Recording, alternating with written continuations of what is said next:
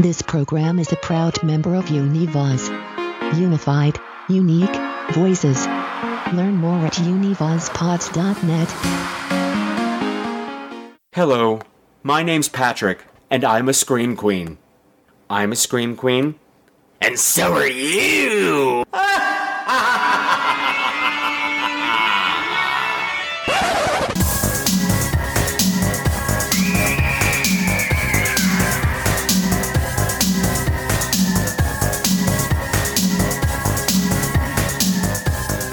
Hello again, my beautiful screamers, and welcome to another episode of Scream Queens, the podcast where horror gets gay. And for the month of June, we're going to be getting extra gay. Why?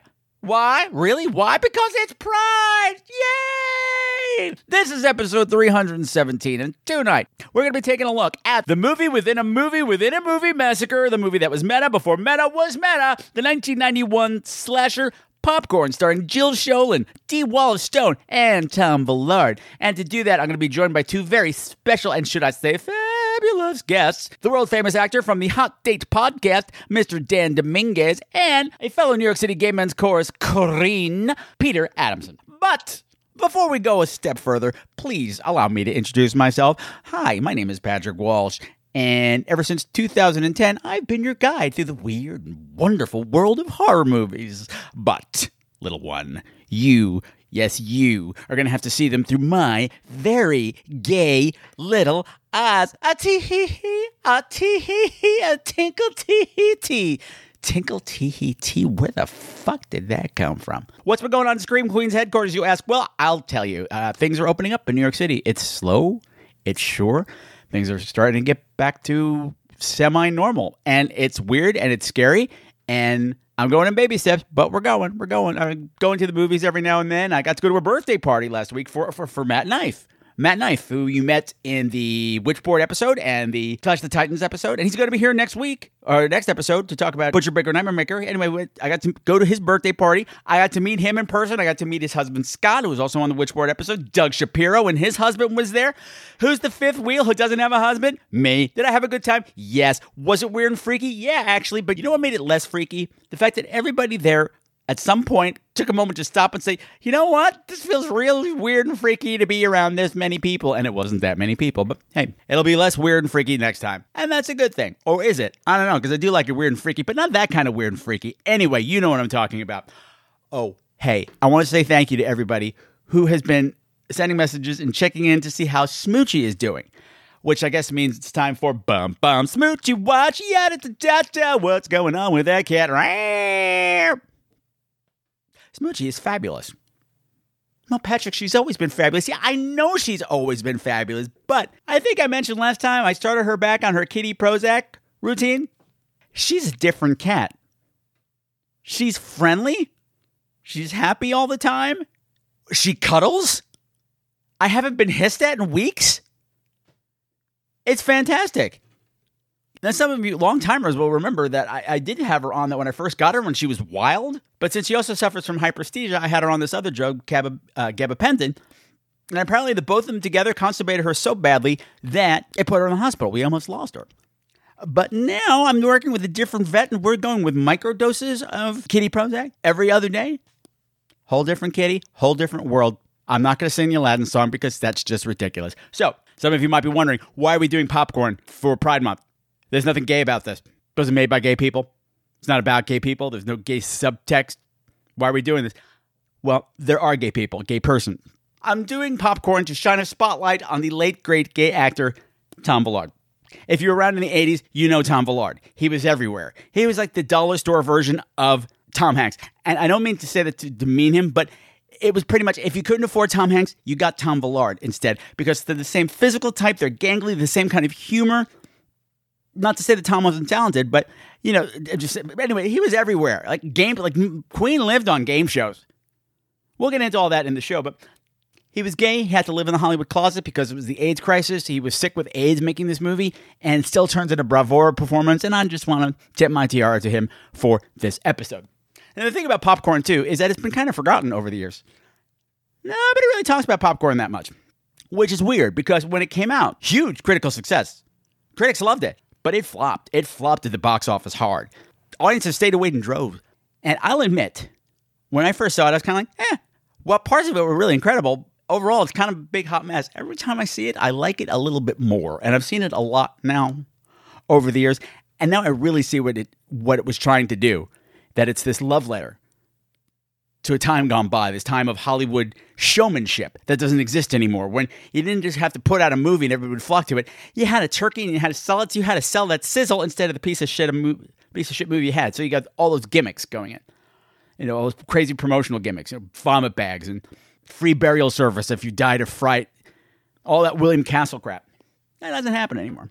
And this movie loves it. And what I love about this movie, too, is that it's a movie about those Hollywood gimmicks. The gimmick about this movie, about Hollywood gimmicks, is that the killer also has a gimmick. And that gimmick is the gimmicks.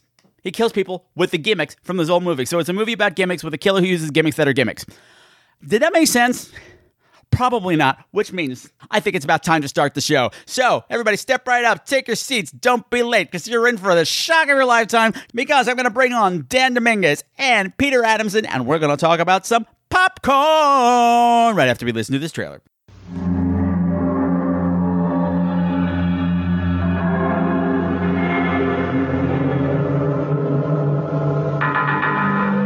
Before the horror of Halloween, before the fear of Friday the 13th, before the evil of A Nightmare on Elm Street, before them all, there was... Now, 15 years later, he's back. Oh, yes. There's something happening here that I've been looking for all of my life. There's smoke. Someone takes her hand. She's running. The same man comes towards her. I'm in a dream. I remember the whole thing. Stop!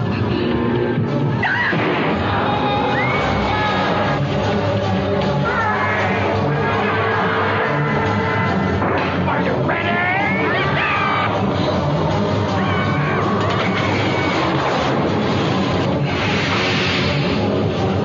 Popcorn. Buy a bag. Go home in a box.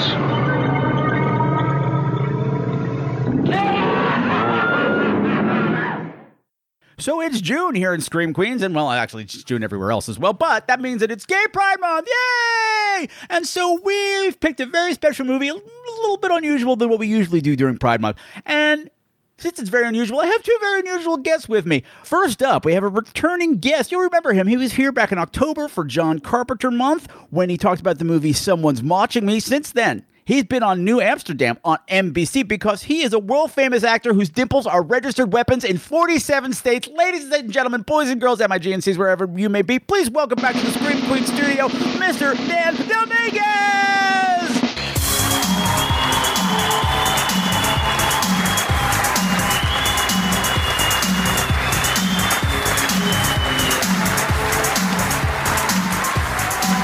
Hi, Patrick. It's always a pleasure to be with you. Hi, Dan. Hi. Whenever I get the invitation, I just get a little chill through my body. Oh, stop. Oh, stop. I do. So good to see you again. It's wonderful. It's wonderful. Although, please turn off your camera because they're just dimples. They're just threatening me. Stop it. Oh, I know. Too much. Too much. He's got looks that kill. It's my secret weapon. Oh, wait a minute. I just heard a knock at the door. Is somebody else here? Did you bring a guest? I didn't invite anybody. Dan, do you know what it is? I think we have a mystery date. Who's it going to be? Mystery date. No, I'm just kidding. I know who it is. Our next guest, it's a first-timer, so everybody, please be nice. He sings with me in the New York City Gay Men's Chorus. He's a graduate of the Psycho-Biddy University, and his peaches are never, ever brown and yuki. Ladies and gentlemen, boys and girls, please welcome for the very first time to Scream Queens, Mr. Peter Adamson.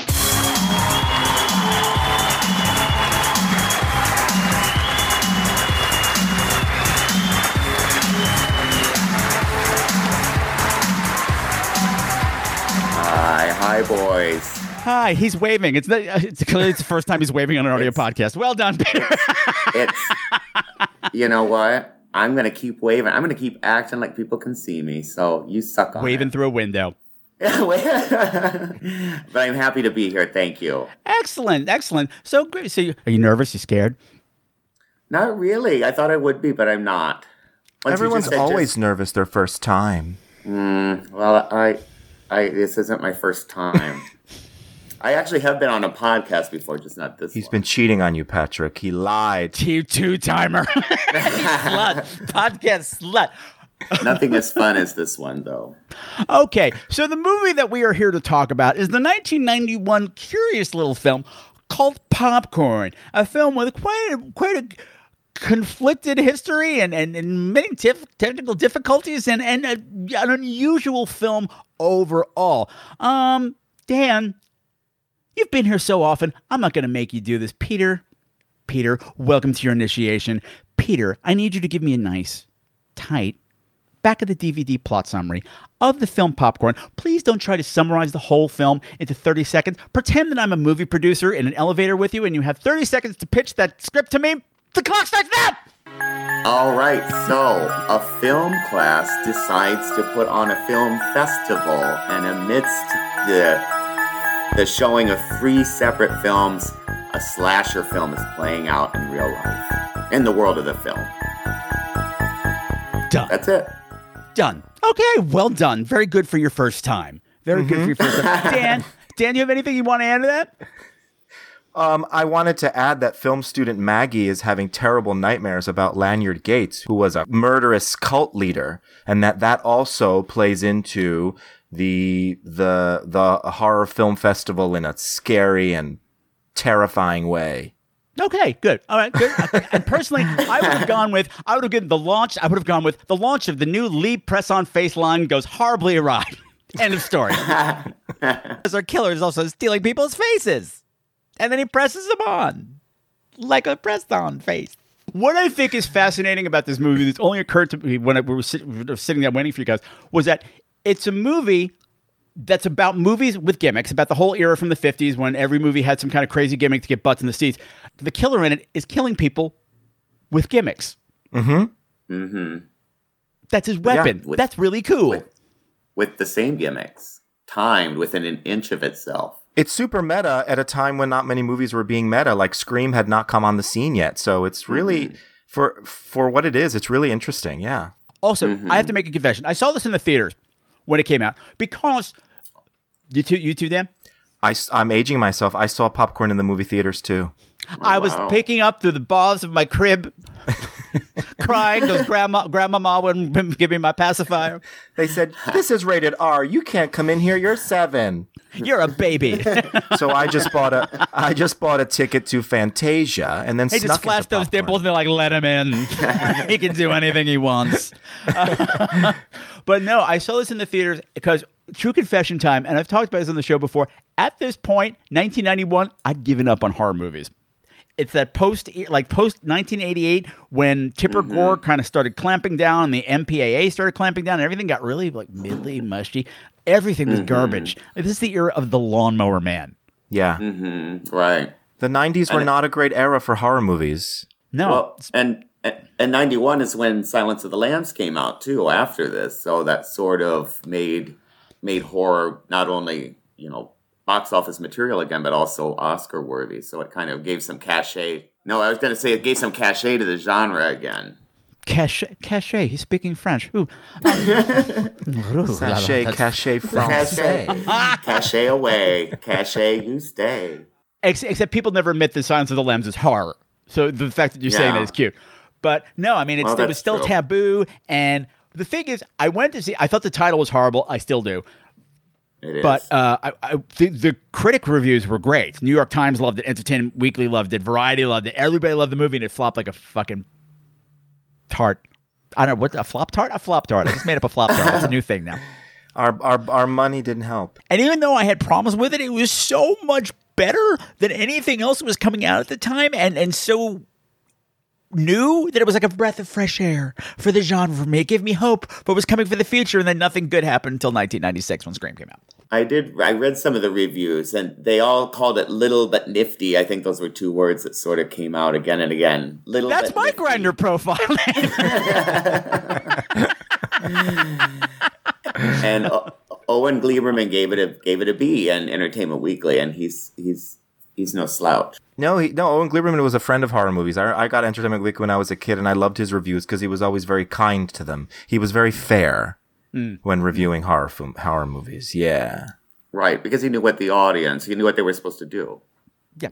And to be fair, this movie was pretty fresh, what it was trying to do. This whole thing with this movie, the movies within a movie, and using what's in the movies to kill people. It wasn't like anything else at the time, and it still isn't like anything else. It wasn't really gory. They managed to walk that line, because that was a lot of the problems. Was these movies would come out and get hacked to ribbons, and you can feel that emptiness. But this movie, I was listening to all the extra material that they were aiming for PG-13.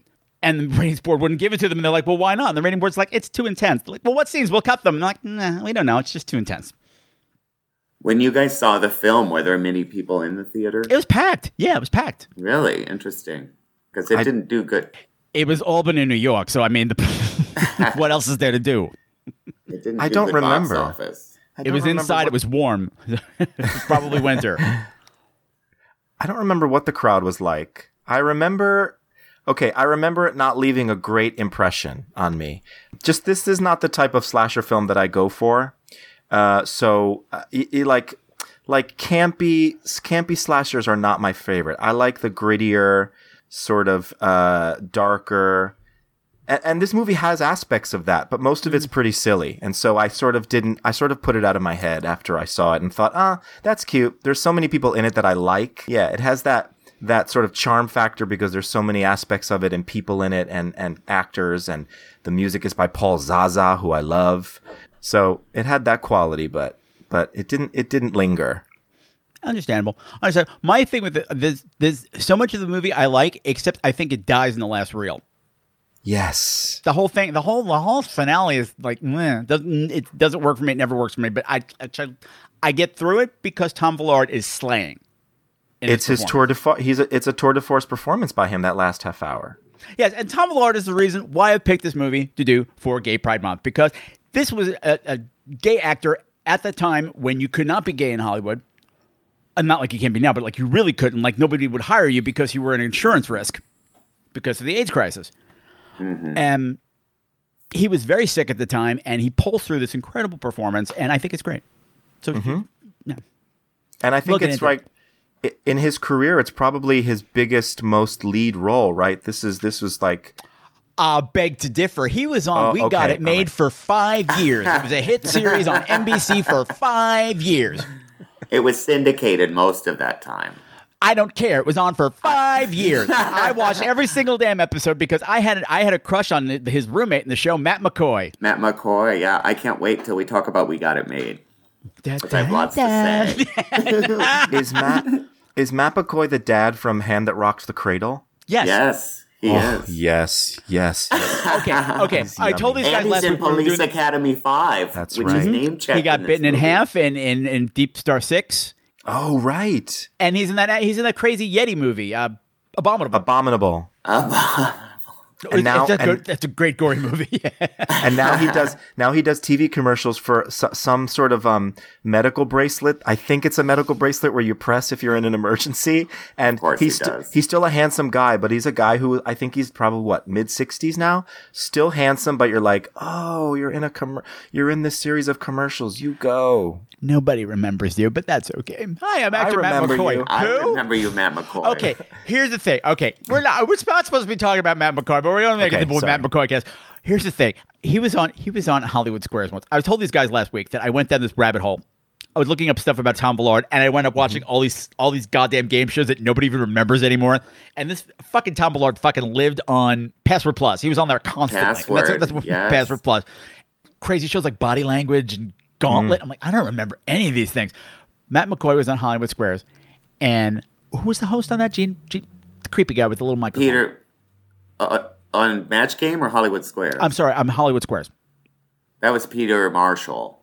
Peter Marshall, thank you. Peter Marshall had gone up and was talking directly to him up in his little square, and they're just talking about whatever is going on in his career. And Matt's talking, and then he finished talking about whatever was going on in his career, and Gene Marshall just looked in the camera and goes, I don't know if you people can see it from where you're sitting out there, but Matt McCoy has a hairy chest. And he made Matt McCoy unbutton his shirt and show his hairy chest. I was going to die. I thought I was going to die. That sounds like something Paul Lynde should have done. Yeah. Marshall. He was long gone by that point. He was long gone. Circle gets the boner. Okay, the other thing I did not know about this movie at all until this time through is that it was produced by Bob Clark. Yeah. Well, he's not in he's not in the credits. No, he's not. He's not. He is in the credits, but it's like it's not him. There's 3 Bob Clarks in the set. His son was on set, and there's a makeup special effects guy also named Bob Clark, not related. So there's 3 Bob Clarks in this movie, but Bob Clark was a producer. Bob Clark, Black Christmas, Children Porky's. Don't Play with Dead Things, Porky's, A Christmas Story.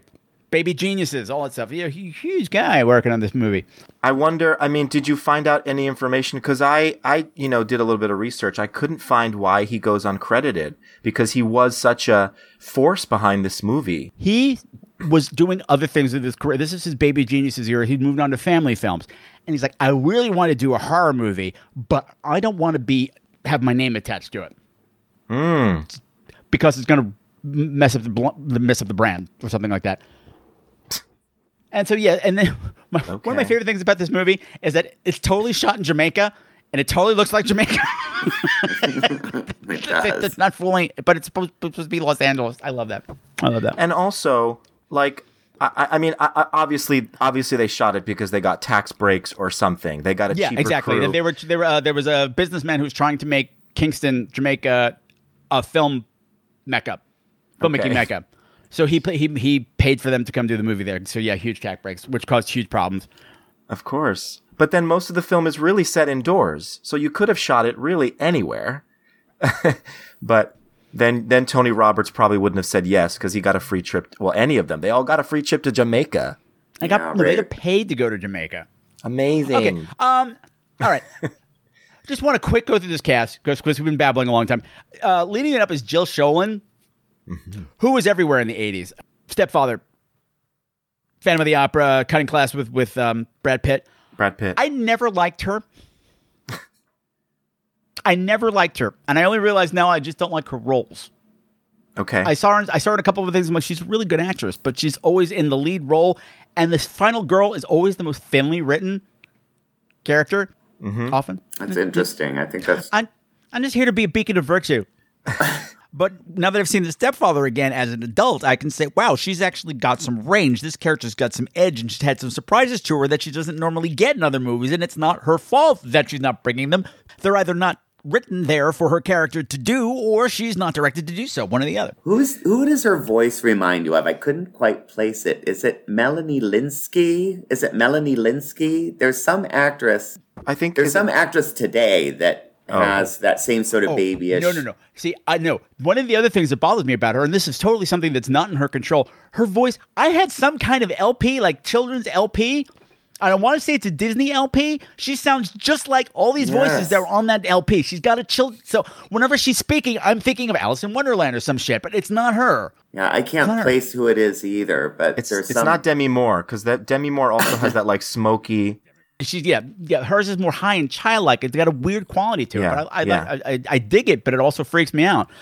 Jill Schoelen up the cast. Tom Villar we talked about. Speaking of Demi Moore, he made his film debut in Parasite with Demi Moore. Tom Villar did, right?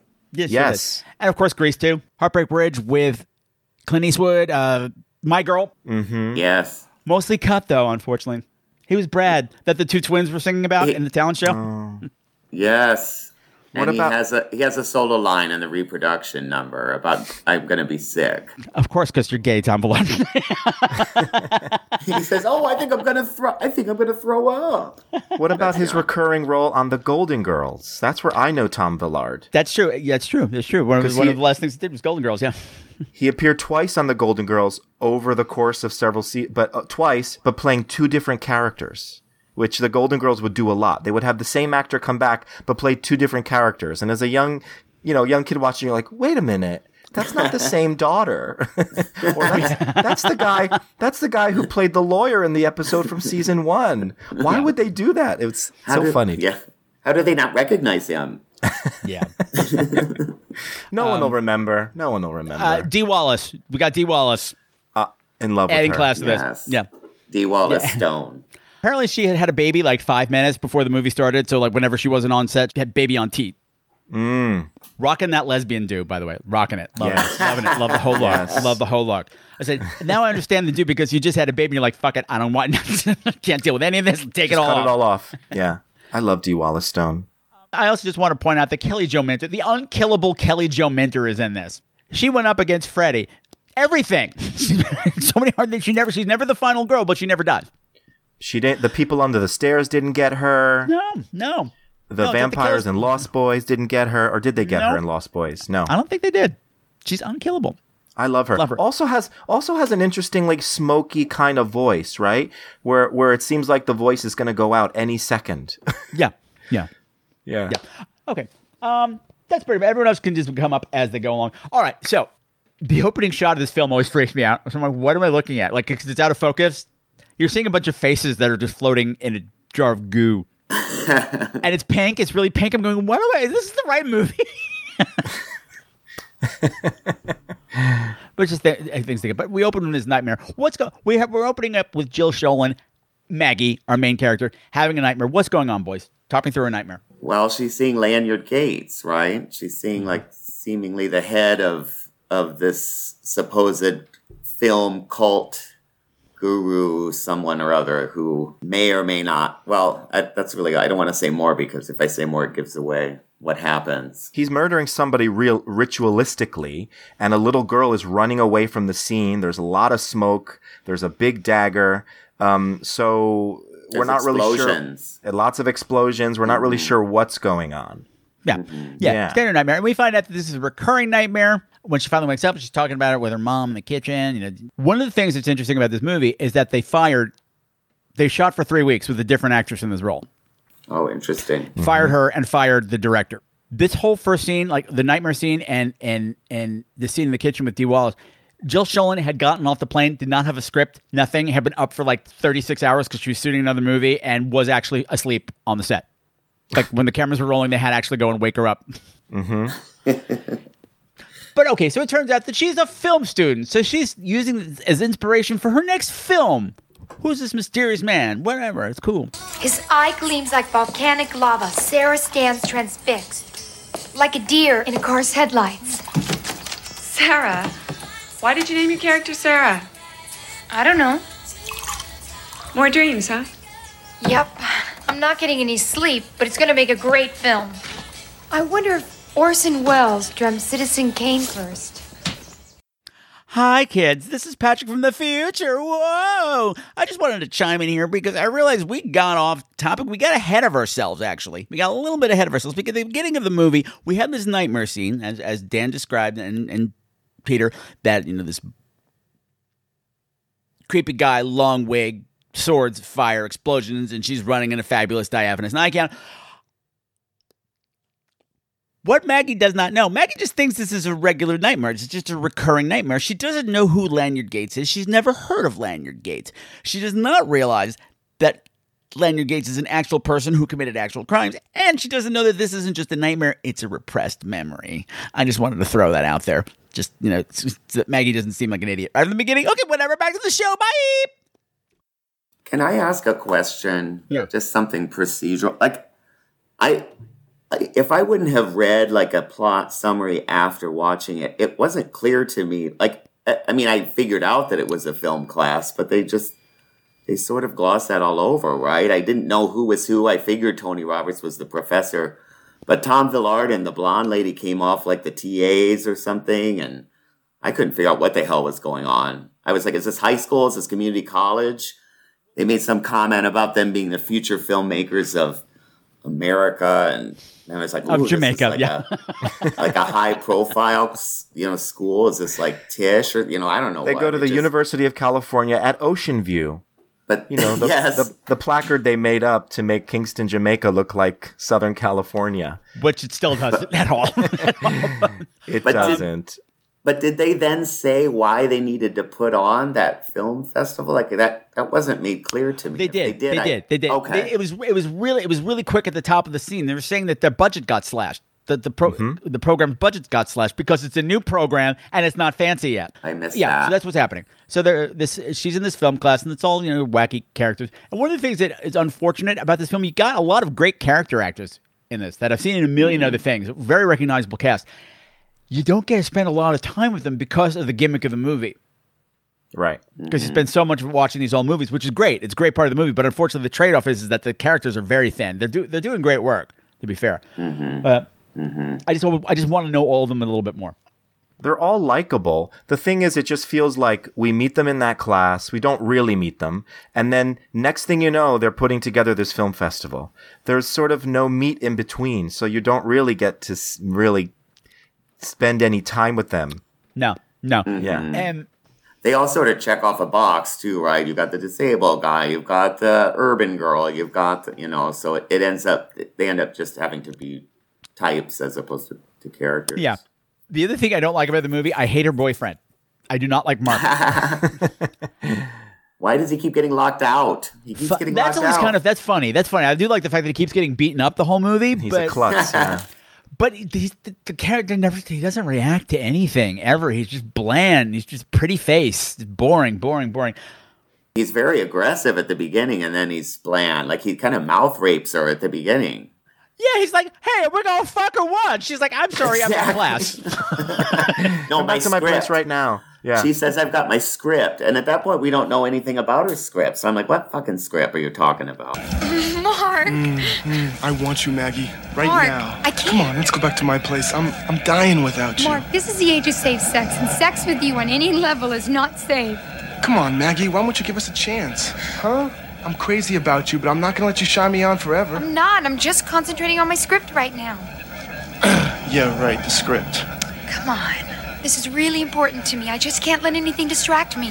Okay, I see. I just hope that I'm still around when you decide to get distracted. Her nightmare script. She talks into the tape. She recounts her nightmares into this tape so that she can put that into the script later. But yeah, we don't get in the sense that she's, typing away at this script, that she's locking herself away. She's pushing everything out of her life so she can write this masterful script about her nightmares. And at that point, I don't think we know anything about them being film students, right? Like they haven't been in class yet, so it just comes off very random. Yeah, well, but she was talking. She said that in her conversation with Dee Wallace, she's like, "It's got to make a great idea for a script for my film." So it's all just like little. Yeah. It happens fast. Yeah, well, as someone who's watched it once, it is a lot to take in, especially if you don't know where it's going. Like, who are these people? What's happening? Yeah. One of my favorite things, two of my favorite things in any movie is when you have a getting ready montage. And a completely unnecessary musical number, and this movie has both. Very happy, because we're barely into the movie, and we've got a getting ready montage when they take over this old theater, and they're fixing everything up. Oh, I'm sorry, we jumped ahead. We get the idea for the whole idea of this film festival that they're going to do to make it stand out is that they're going to be showing old horror movies. Whoa, wait a minute. What makes you think people are going to pay $6 to see some crappy old movie they wouldn't even rent for 99 cents? Because you can't see Mosquito at home in 3D. What's it called? Projectovision. Right. Nor can you watch The Stench in authentic odoroscope. Aromarama. Postcards given at the theater. Could use those in lots of movies. Right. Or The Amazing Electrified Man in Shakoscope. And that's why they're going to pay $10. See, every one of these pictures was originally released with some kind of a promotional gimmick. Yeah, which we're going to recreate for our audience, only with improvements. So on the one hand, it'll be a total goof. And on the other hand, we're going to scare the living shit out of them. So... And what's going to put butts in the seats is that they're playing these old stinkers from the 1950s and 60s that had these crazy gimmicks, these William Castle-style gimmicks that they just don't do anymore. And then to make sure they get everything right, they get all the gimmicks authentic, they enlist the help of Ray Walston. Academy Award winner Ray Walston, two-time Tony winner Ray Walston, from South Pacific, from My Favorite Martian, from Damn Yankees, the devil himself, Mr. Hand from Fast Times at Ridgemont High. He was even a villain on Friday the 13th, the series, for my Damien Uncle Lewis listeners. He's on screen for 2 minutes, and they're the best 2 minutes of the movie. He's just serving old school Hollywood, old school theater. Great stuff. Now, what you see here are the priceless relics of a bygone era of showmanship. I refer not to myself, but to the contents of these crates, which I have stored and lovingly tended since my own youthful days as manager of a movie palace, very much like the Dreamland. We had theaters in those days, not like these cine, omni, multi, whatchamaplex things today, with 29 screens the size of postage stamps.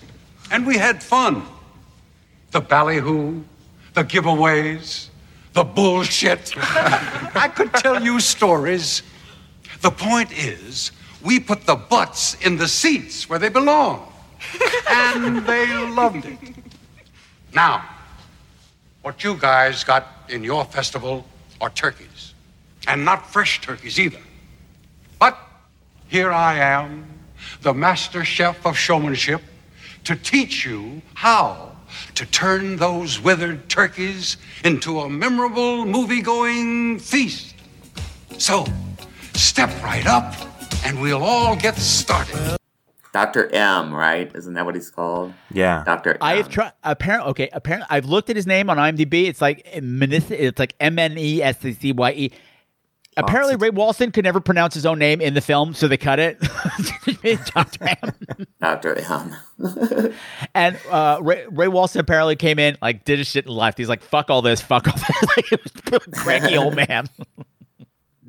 That's an interesting character, because I thought, well, it's Ray Walston, right? So he's got to come back at some point. He's got to reappear.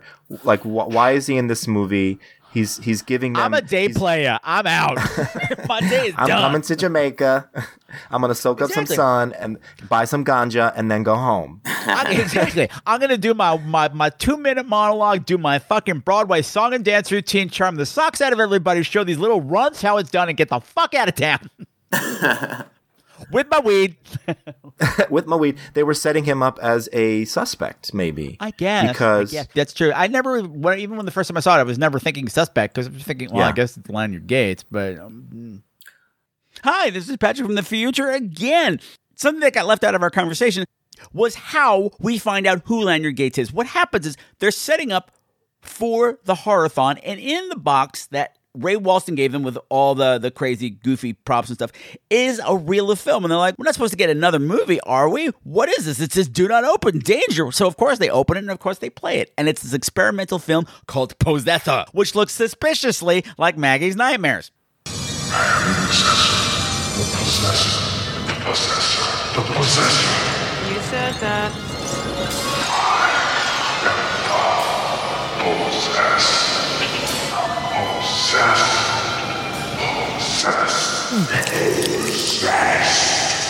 And immediately Maggie recognizes, oh my God, that's the guy from my dreams, and passes the fuck out. And when she wakes up, we find out that Mr. Davis knows who Lanyard Gates is because he used to be one of his culties. It was ludicrous. The audience laughed it off the stage. Possessor was his response. How do you mean? He didn't like being laughed at, so he shot all of Possessor except for the last scene. When he showed the film, he played the last scene live on stage. He murdered his family in front of the audience. Set fire to the theater, locked the doors.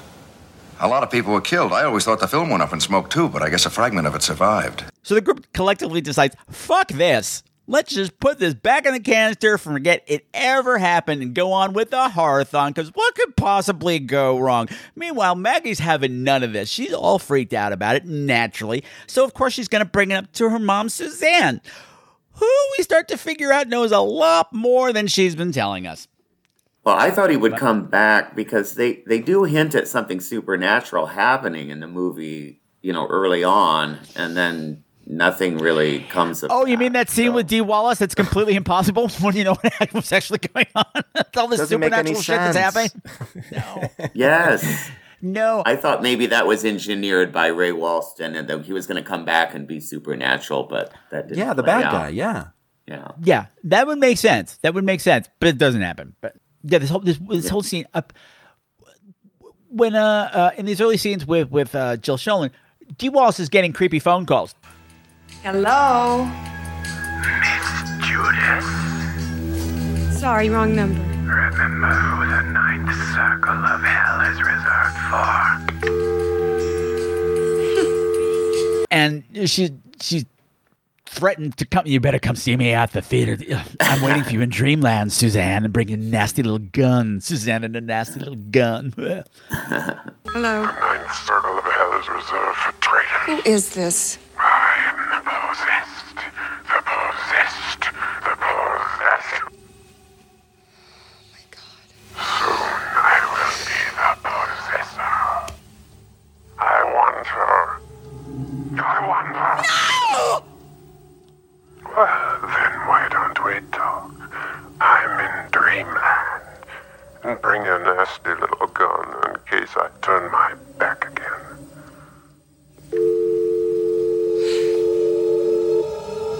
So she goes to the Creepy Hollow Theater, which apparently was a real theater, was really abandoned, and apparently smelled like piss. It was a real cesspool. But yeah, when she shows up, like the letters come flying off the screen, the letters come flying off the marquee, and like a different marquee pops up, and all this shit is happening. Who's in the booth? Who's running this? Who's running this? How's this happening? When you realize that it's not a ghost, you're setting up a supernatural movie, but I don't care. Fine. It ends up saying possessor, right? I mean, it's something that... Possess her. Well, that's the whole thing. He wanted to possess her, but he could not possess her. That's probably... He had an accordion, too. I think that's one of the best scenes in the movie, to be honest. I just think it's atmospheric. I think it's kind of scary. I like the music. I always love Dee Wallace in anything. She always brings like genuine emotion to anything. I think that's one of the best scenes. That's one of the scariest scenes in the movie, I think. Yeah, it's one of the, I agree. That's why I forgive it. Yeah. It's well done. It's well shot. They use this guy who came in who wound up directing it, mostly an actor, did all the Porky's movies, knew Bob Clark that way. He's a regular on the show Bosch on Amazon. But he came in, he had directed a short before and got plopped into this and had no script. So start shooting. And apparently that was one of the first scenes he was shooting was this Dee Wallace scene. He's like, all right, I have no idea what's going on in this movie at all, but let's do this. But if it was all him, he did a great job. But he did a great job because he's whipping out key lights on her. I'm like, look at that old school Hollywood key light they got on her face this whole scene. You don't see that in low budget horror movies. There are rumors, though, that Bob Clark did step in and either co-direct or completely direct parts of this movie. So, yes. Well, as this guy Mark Harrier. Mark Harrier says, he's like, he was always over my shoulder. And the thing is, they were so behind schedule. There were parts like, you have to do this, I have to do this. Like, Bob was running second unit, so he was directing part of the film. But yeah, but he was obeying what Mark said. I thought, didn't Mark Harrier just do the film within a film sequence? No, that was Alan Ormsby. Alan Ormsby, for those of you who might remember from old Bob Clark movies like Children Shouldn't Play with Dead Things. Okay, I got it mixed up then. He's the weird guy who led the weird theater troupe, and apparently he was really weird in real life and did a great job with the movies within a movie. Yeah. But they took way too long. They went way over budget, and he was really lazy with the regular part of it. So they just said, you got to go and take this girl with you. I mean, those segments are really well done. I mean, they capture the time, they capture the style of those movies, they capture the camp. So I can see how he could become obsessed with them. They turned out really great, and the acting is great in them. Yeah. Yeah. Mark Hellier even says on the documentary that when he was brought in, with no script or anything, and he finally got to sit down and see the rushes, the first thing that they showed him was the footage from these fake movies. And he's looking at them going, this is brilliant. What's the problem? Why did you fire this guy? This is the best thing I've ever seen. But then when he saw the rushes of the rest of the movie, he's like, oh, now I get it. The energy is totally off. Yeah, those really were all are. shot, and those were all shot in Miami. Miami actors. Of course. And I did also read that, like, in the scene with Dee Wallace and other scenes, like, they would shoot the exterior of the theater, and then the interiors were shot in Toronto. Oh, no. Oh, yeah. No. Yeah. Here we go. Yeah, no. The exteriors were shot in Kingston. The interior audience part of the theater was shot in Kingston. Almost anything that happened on stage was in Toronto. Where all the sound was, and the whole movie was looped. Yes, I heard that too. 3 countries this movie had to go through to get made. And they had to splice everything. Apparently, Jill Schoelen hardly ever worked with most of the cast because she wasn't in scenes with them. So it was just her getting spliced into stuff. And they had working around all this old footage. The fact anything came out at all is amazing. Does that make sense? And if you look closely, you can still see the original actress sometimes in the background of in the scenes. montage. She's very noticeable. In the montage. Who's that blonde bitch? Amy O'Neill, who was the daughter in Honey, I Shrunk the Kids, the older daughter. Okay, let's talk about the movies that they're showing. Mosquito. Somebody just stuck a big needle or something in him and just sucked the blood out. Someone or something. Got the whole dang flock. Even Effie.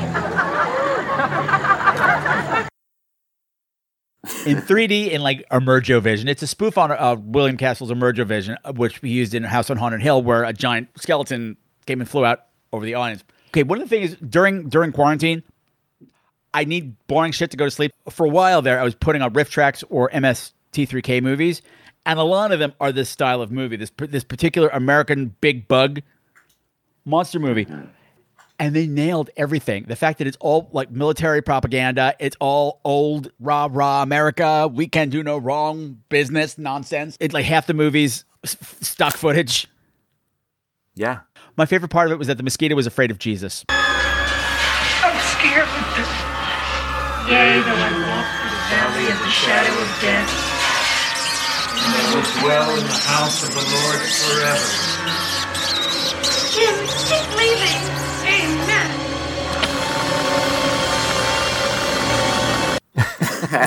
The big cross.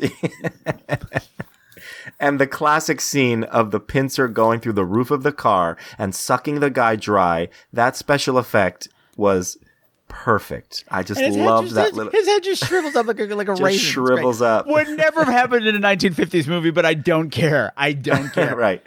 And Corky walking away with that. Corky. Yes. Excuse me, Lieutenant, sir. What is it, Corky? We got an emergency over at Fielding's Pond, sir. Folks over there are saying that big larvae are breeding in the water. Now we got people breeding in the balcony. Wasn't his name like Cubby? The actor was named Corky. Cubby, playing Corky. Oh, Cubby. But in the credits, it says Cubby Brown or something like that. Cubby. So they nailed both the actor and the character. Girl was serving face, that whole segment. It's all very funny.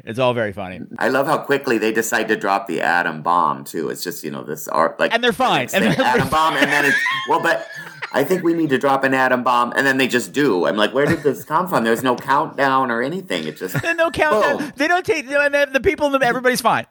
They just took care of the mosquito, and everybody's fine. Because America...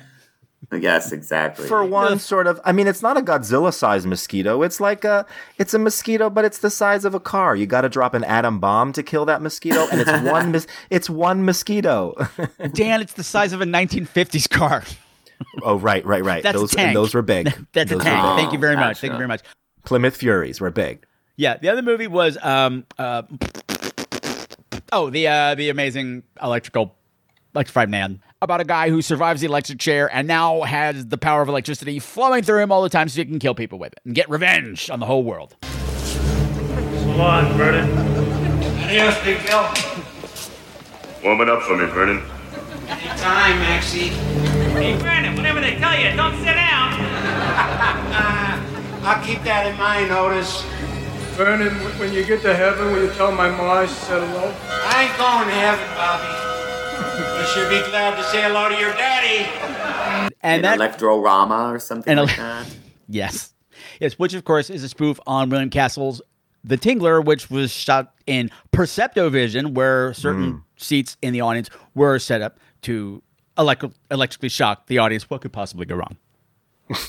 There's no lawsuit there. We didn't see a lot of that, but the movie was dead on that same kind of dead seriousness, taking everything really, really seriously, and you can tell everything's shot in one take, sort of a thing. I thought the effects on that one were cool. The electricity and it held up even by today's special effects standards. I felt like the electricity within the inmates and the spreading out to the rest of the populace. Also helps that it's in black and white, so you can't see sort of the seams, and so I think that special effects look better. And stars, what's his name? Is it John Glover? who was Crispin's dad.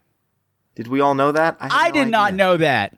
Crispin Glover's dad. I didn't know he was an actor, and that's him. They had an extra thing on the DVD that was like an interview with whoever Glover. It's not John. I know it's not right. I want to say David, Donald, something like that, but it's not. None of that's right. Fix it in post. Donald. It's Bruce Glover. I just looked it up. But I was like, I don't know who that is. I'm not going to watch that. And there's no time. Other things to talk about. And some random folk who couldn't even be on the DVD commentary. But anyway, yeah. But they nail all that, and it's funny. And the last one is The Stench. Which is the one we get to see the least of. We don't know much about The Stench. Whoa, P.U., what is that? I don't know. Could be swamp gas. Well, it doesn't smell like swamp gas to me. Well, it's not me. I'm not so sure. Well, whatever it is, it's getting worse. It's Japanese. That's about all we know. It's Japanese, and it's filmed in Aroma-rama. Or Odorama or something, but whatever. And people say, oh, that's a ripoff of John Waters' Polyester. And I say, no, somebody else did it first. There was a kind of spy Scent of Mystery. Filmed in Smell-O-Vision. Yes, Smell-O-Vision. You thought Aroma-rama was bad? Smell-O-Vision. So just file it away that Elizabeth Taylor was in a movie that was filmed in Smell-O-Vision. In Polyester, you got scratch and sniff cards with smells on it. Because there was nobody ever going to try Aroma-rama ever again because it classically didn't work. People got sick. Yeah. They were just fogging the audience the whole time with different smells, and they just all blended together, and the fog would build up, and people couldn't see the screen. They couldn't watch the movie, which is why you're at the movies. Oh, they did actual gases as opposed to card the first time. Oh, yeah, and Scent of Mystery. This is another William Castle. This wasn't William Castle. This was some other bright idea. One of the things he didn't do, because he would have done it right. Oh my goodness! Just pumping gas into the theater.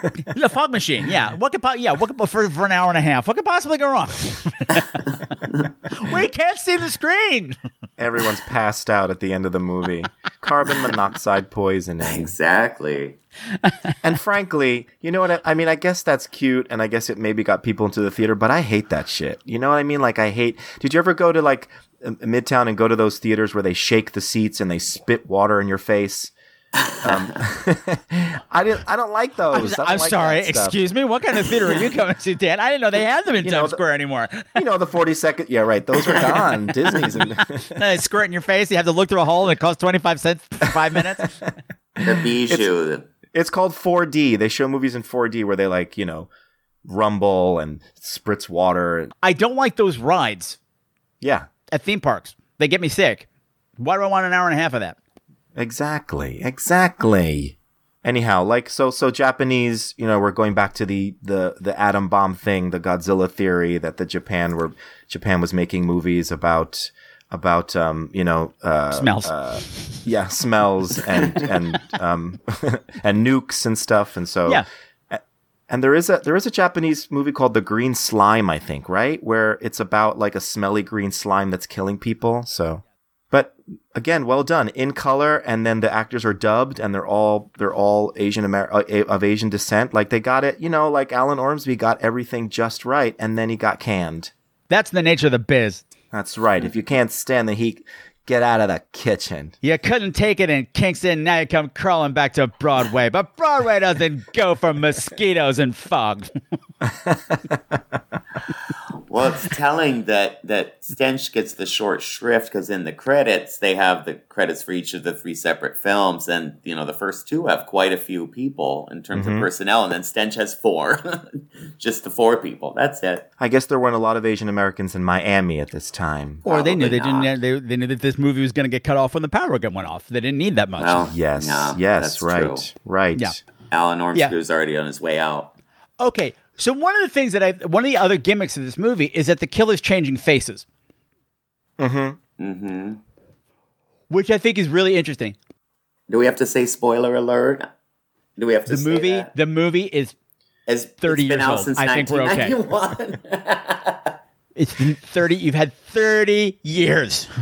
Well, Patrick, I did not know who did. Like I didn't I didn't know the movie. I just watched it last night for the first time, and I guessed it was him, obviously, but I didn't My know. people know we spoil the shit out of things here. Except if it's super new. Okay. Yeah, that's fair. So, yes, Changing Faces. Lon Chaney, Man of 1,000 Faces. Yeah. Oh, I didn't even think of that. Well done. Well done. It's the first kill of the movie is our veteran here, movie veteran. Tony Roberts. Tony Roberts. And Broadway veteran, too. Broadway, Mr. I'm in Xanadu, and I can't wait to get out of it. This show's going to close in 2 days. A year later, and he's like, this is the best show ever. I'm like, no. I saw your interview, Tony Roberts. You can't talk shit about Xanadu and get away with it. Thank you very much. Interesting career. He would go from Woody Allen to like Amityville 3D and Popcorn. All over the map. All over the map. To be fair, Amityville was a big franchise. Both those first 2 movies made a lot of money. And this one, he got a trip to Jamaica. Who wouldn't want to do it? And he gets a big, like the other thing I wanted to say was like all the deaths in this movie are so grand guignol. They're so big and they're great set pieces. And he gets one of the best. Yeah. It gets repeated, but that's okay. That's a problem. That is a problem. Yeah. he gets killed backstage by the giant mosquito goes out and is flying around the audience. And it's a big hit. It's just like a Emergo in House of Haunted Hill, where William Castle dangled a skeleton over the audience during the final scene. But no, here we got a giant mosquito. It's flying around the audience, and everybody's screaming, and Mr. Davis is using the remote backstage. Except, all of a sudden, he can't control it anymore. He's like, whoa, what's going on? It turns out somebody else has a master remote who starts controlling the mosquito, which on its flight path back into the wings of the theater, it goes off course and impales the shit out of Tony Roberts. And all this stuff with the audience is great. It adds so much energy to the movies because the audience is going bananas for everything. It's tons of fun. One of the things that also is terrible is that so much of the budget had to go for flying white extras in because he shot in Kingston. Of course, yeah. Yeah. Well, that's probably why they were all wearing masks. Everyone who's wearing a mask is either black or one of the main cast who's doubling to help make sure that the non-actors are responding properly. Amazing. Yeah. The guy who played Bud was apparently out there constantly. I'm sure you're right.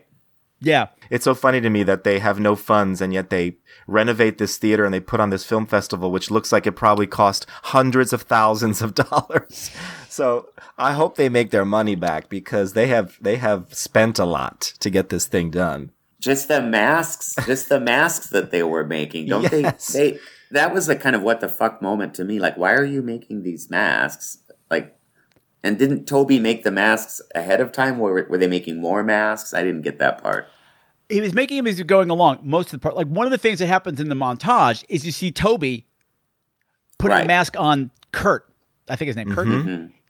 And like that makes sense because when he shows up later on, Kurt's face to face with himself. That mask was made in advance. But after Mr.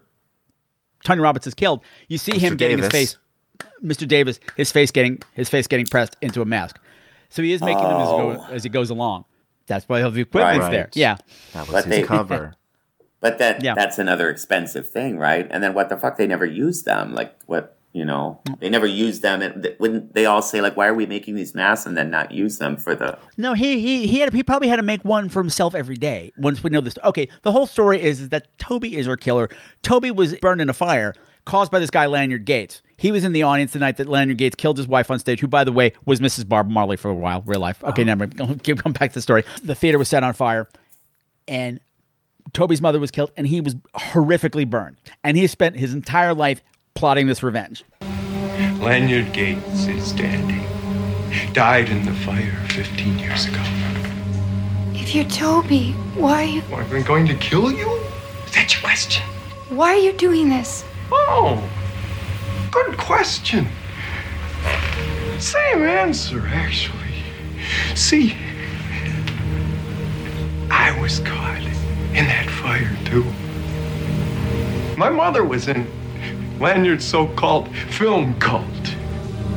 We were sitting in the front row when your Aunt Suzanne shot Lanyard and set fire to the theater. You luckily got out. We unluckily did not.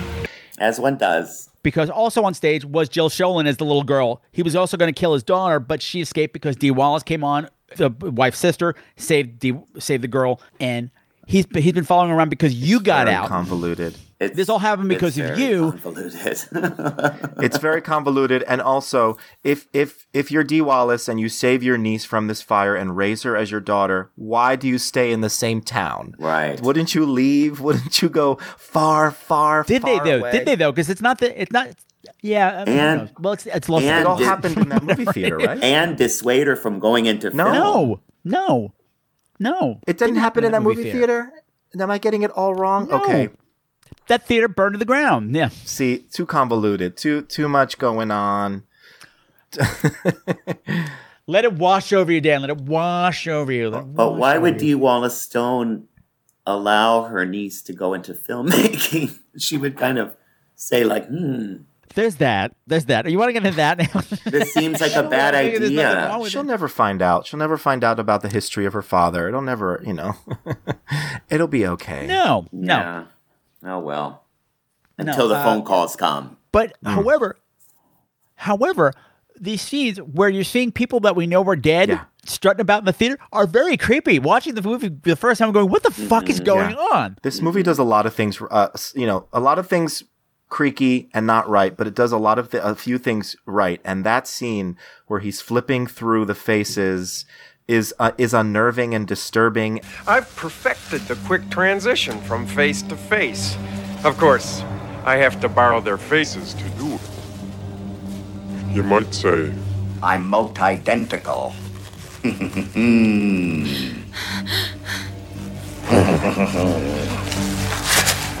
Now, with a little nip here and a little tuck there, I become multisexual. Nothing new about that, huh? And as you've heard, with the help of electronic voice harmonics, I become Tina, the class bimbo. I can look like anybody I want to. It's one of the few advantages of not having the face. Also Villard's performance on top of it sells it, but it is and that machine and going back to the things floating in pink water, like it's all kind of undisturbing. Yeah. And the makeup's great in it. The makeup's fantastic. It is. It's really good. One of the things that really saves it for me, like I said, is Tom Villard's performance, because he manages to make this villain quite frightening and yet sympathetic. Because the thing is about Tom Villard, if you're not familiar with his work, Tom Villard was like a second-rate Tom Hanks. He had one character that he was always allowed to use, and it was always this dopey kind of guy. Pretty much what you see the first half of the movie. So when all of a sudden you realize that he's like he brings all of his skills when he was playing the killer, because he's also a dancer, so he's very physical. It's an incredible physical performance. And dark, angry, but still also kind of funny. It's not going full Freddy Krueger with jokes. He's making jokes, but they're not funny because he's being scary. Like with his little scarecrow thing from the Wizard of Oz. Like, that's really fucked up. Really fucked He's very sympathetic, and his death scene at the end, you really feel sad you really feel sort of a loss. And I guess it's also, I guess we also know what happened to him in real life, and that plays into it, but it's very, what's the word? Is that elegiac? Just what? Sure, why not? Look it up.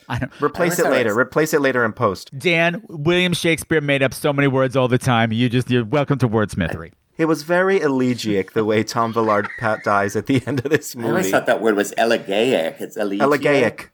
I don't know. I've only read it. I've never heard it.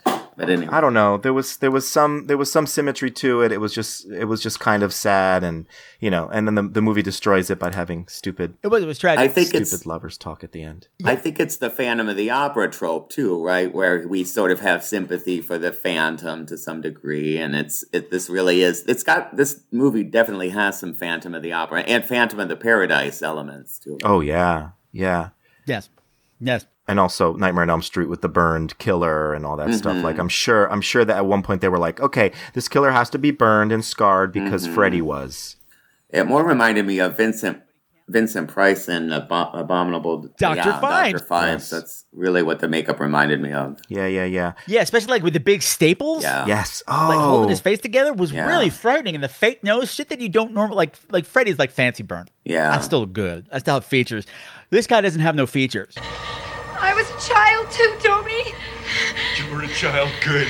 I was a child. We were all children. Nobody was a child like me. Nobody. Shall I describe the years of surgery I went through, huh? The skin grafts, the prosthetic pieces. I had to glue on my face all through school, every day of my life, so the other kids wouldn't scream when they saw me coming. Here, I'll show you how it works. Yeah. And one of the things that resonated with me this time when I watched it, I was realizing afterwards, one of the things I like about this too is that not everybody dies. The whole cast doesn't die. Mm-hmm. Some of the cast is never in danger. Kelly Jo Minter, because she's like, fuck that. She doesn't die. I'm not going to fuck with her. She never dies, no. But there's Joni, the dippy one. The girl with the blonde hair and the nurse's outfit, who I love, by the way. Like, she's the one who's going to hang out with the gays. Yes. Yeah.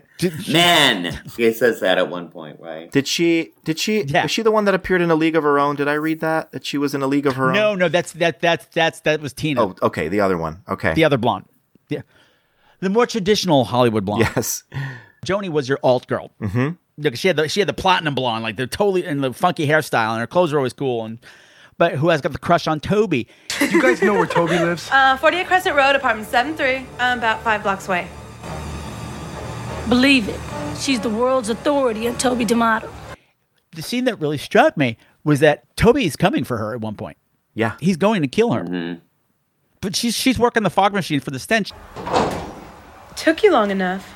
I had some gas. Spare me the details. Anyway, what do you think? About what? Toby, does he like me? Likes you. What's wrong with your voice? You sound so weird. I got a frog in my throat. Sounds like a crocodile. Anyway, I need to know. I mean, I'm walking around madly in love with this guy, and he just acts like I don't even exist. You're impartial. What's your opinion? Is he shy or what? Look, I got my own problems. Just leave me alone, all right? Men. And it freaks him out and he leaves. I'm like, oh, that's really sad. And I was left wondering, was Toby touched by her words? Was he moved? Did he spare her out of sympathy? And it turns out, no, it's rage. He's furious, as we're about to find out. Mm-hmm. Then I went, you know what? And then I'm like, what about would have changed the movie if they got together? And I'm like, wait a minute, he probably doesn't have a dick anymore. That's okay. No, seriously. I'm serious. No, I'm serious. Like, he's probably not capable of physical love at this point, aside from his horrible appearance. Because we learn as soon as he walks off that scene, what we get from him is not, oh, I let her go out of sympathy or out of, love. No, it's impotent rage. Don't you? I got problems of my own here. Don't you talk about love to me. I gotta make a movie here. No. Mm-hmm. Would give him another reason to be so angry and to, and to commit the things he's committing against Jill Schoelen, who really has no reason to be. I mean, Dee Wallace really has, he has more reason to stalk her than he does to stalk Jill Schoelen. Yeah, because Dee Wallace apparently shot Leonard Gates and also is the one who set the theater on fire. So it's totally Dee Wallace's fault. It's all her fault. It's like, it's Dee Wallace. Fucking, she's a werewolf. We're not going to fuck with her. No. She killed Cujo. She killed Cujo and she saved E.T. Thank you. I don't understand the final tableau, though, of her, froze. Are we going to get to that? Okay. Well, I have a joke about that. Well, because that's what she did, and he wants her to be a part of it. He's like, you're going to be on stage, but I want to keep you here. So he casts her in a role. Literally. She's in plaster, which I think is really funny, and also with the gun, so she can't shoot it. It's just that she's going to have to watch. So it's just okay. Got it. What he's going to do. Got it. She's a captive audience, and my whole thing is wouldn't it be great at some point if all of a sudden the cast cracks open at some point and she's like, I'll be in the Follies, we'll be in the cabaret, woo! All of a sudden she's Bernadette Peters and Dee Wallace could do it. She could do anything. She could do anything. Move over, Bernadette. I'm sorry, that was a really gay reference. I'm sorry, that was extra gay for Pride Month. There you go. We got it. You're right. They're both in those casts. They could pop open both for Maggie and for Dee Wallace. We could do a little Sunday in the Park with Alan Ormsby. This is also, I'm surprised I didn't bring this up at the top of the show.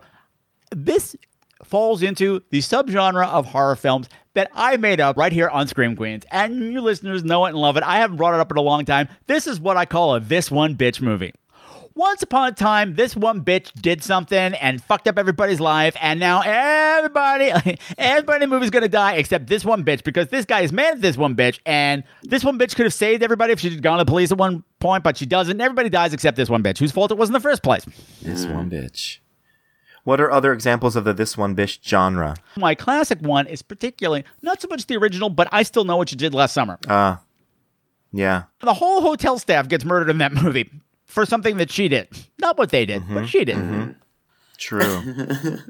You know what? Very popular in the 90s. You know what slasher movie this harkened for me was Happy Birthday to Me, the whole face changing thing.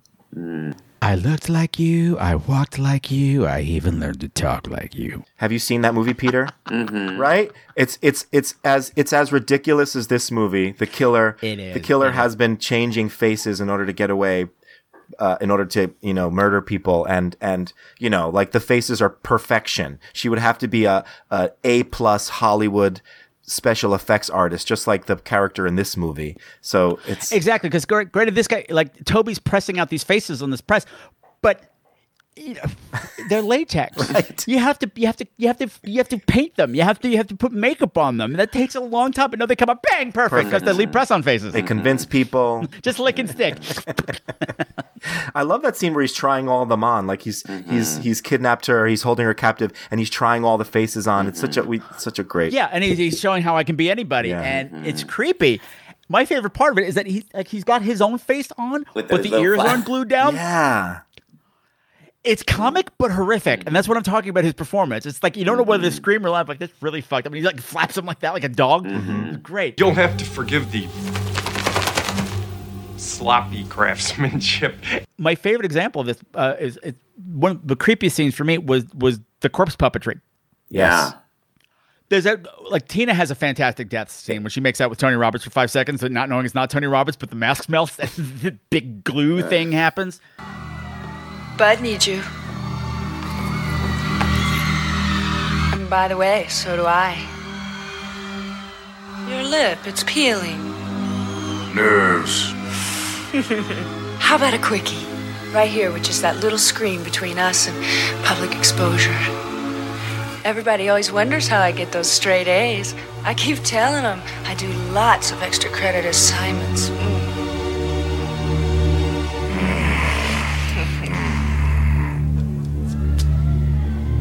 God, he's still breathing.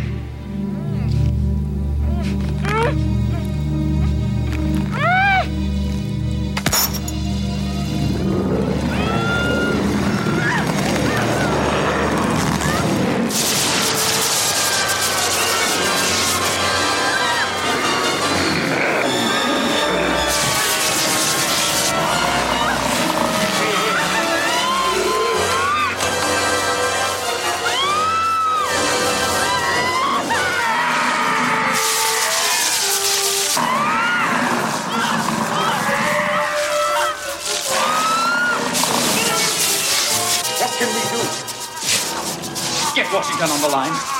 Pronto.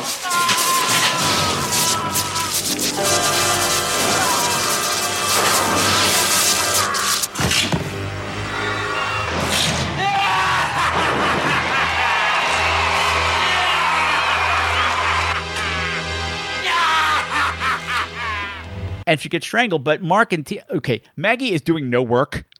Right. At this horathon. Like, she thinks she sees Landon Gates and like, I'm not going to do any of my jobs. Everybody else do my work. Bye. Everybody go wander around the theater because I'm this one bitch. I didn't even think of that. Everybody's doing their job except this one bitch. It was just doing all the wrong things. But they come across, they're walking around backstage in the theater, and they see Tina because he's getting rid of the corpse, but he gets caught. So he just is standing behind her, moving her like a puppet and doing her voice, and it's really disturbing. And when he's done, he just throws her on the ground like a fucking sack of rags. Sack of rags. It's gross. Yeah, this movie. Very disturbing. Tina, you scared me. Are you okay? Shh. Audience. Right. What are you doing up here? Securing the mosquito. Hey, listen, did you see anybody come into the box office after I left? Mr. Davis. Where'd he go? He just left. Damn it. Well, maybe I could still catch him. Tina should start eating better. She looks like shit.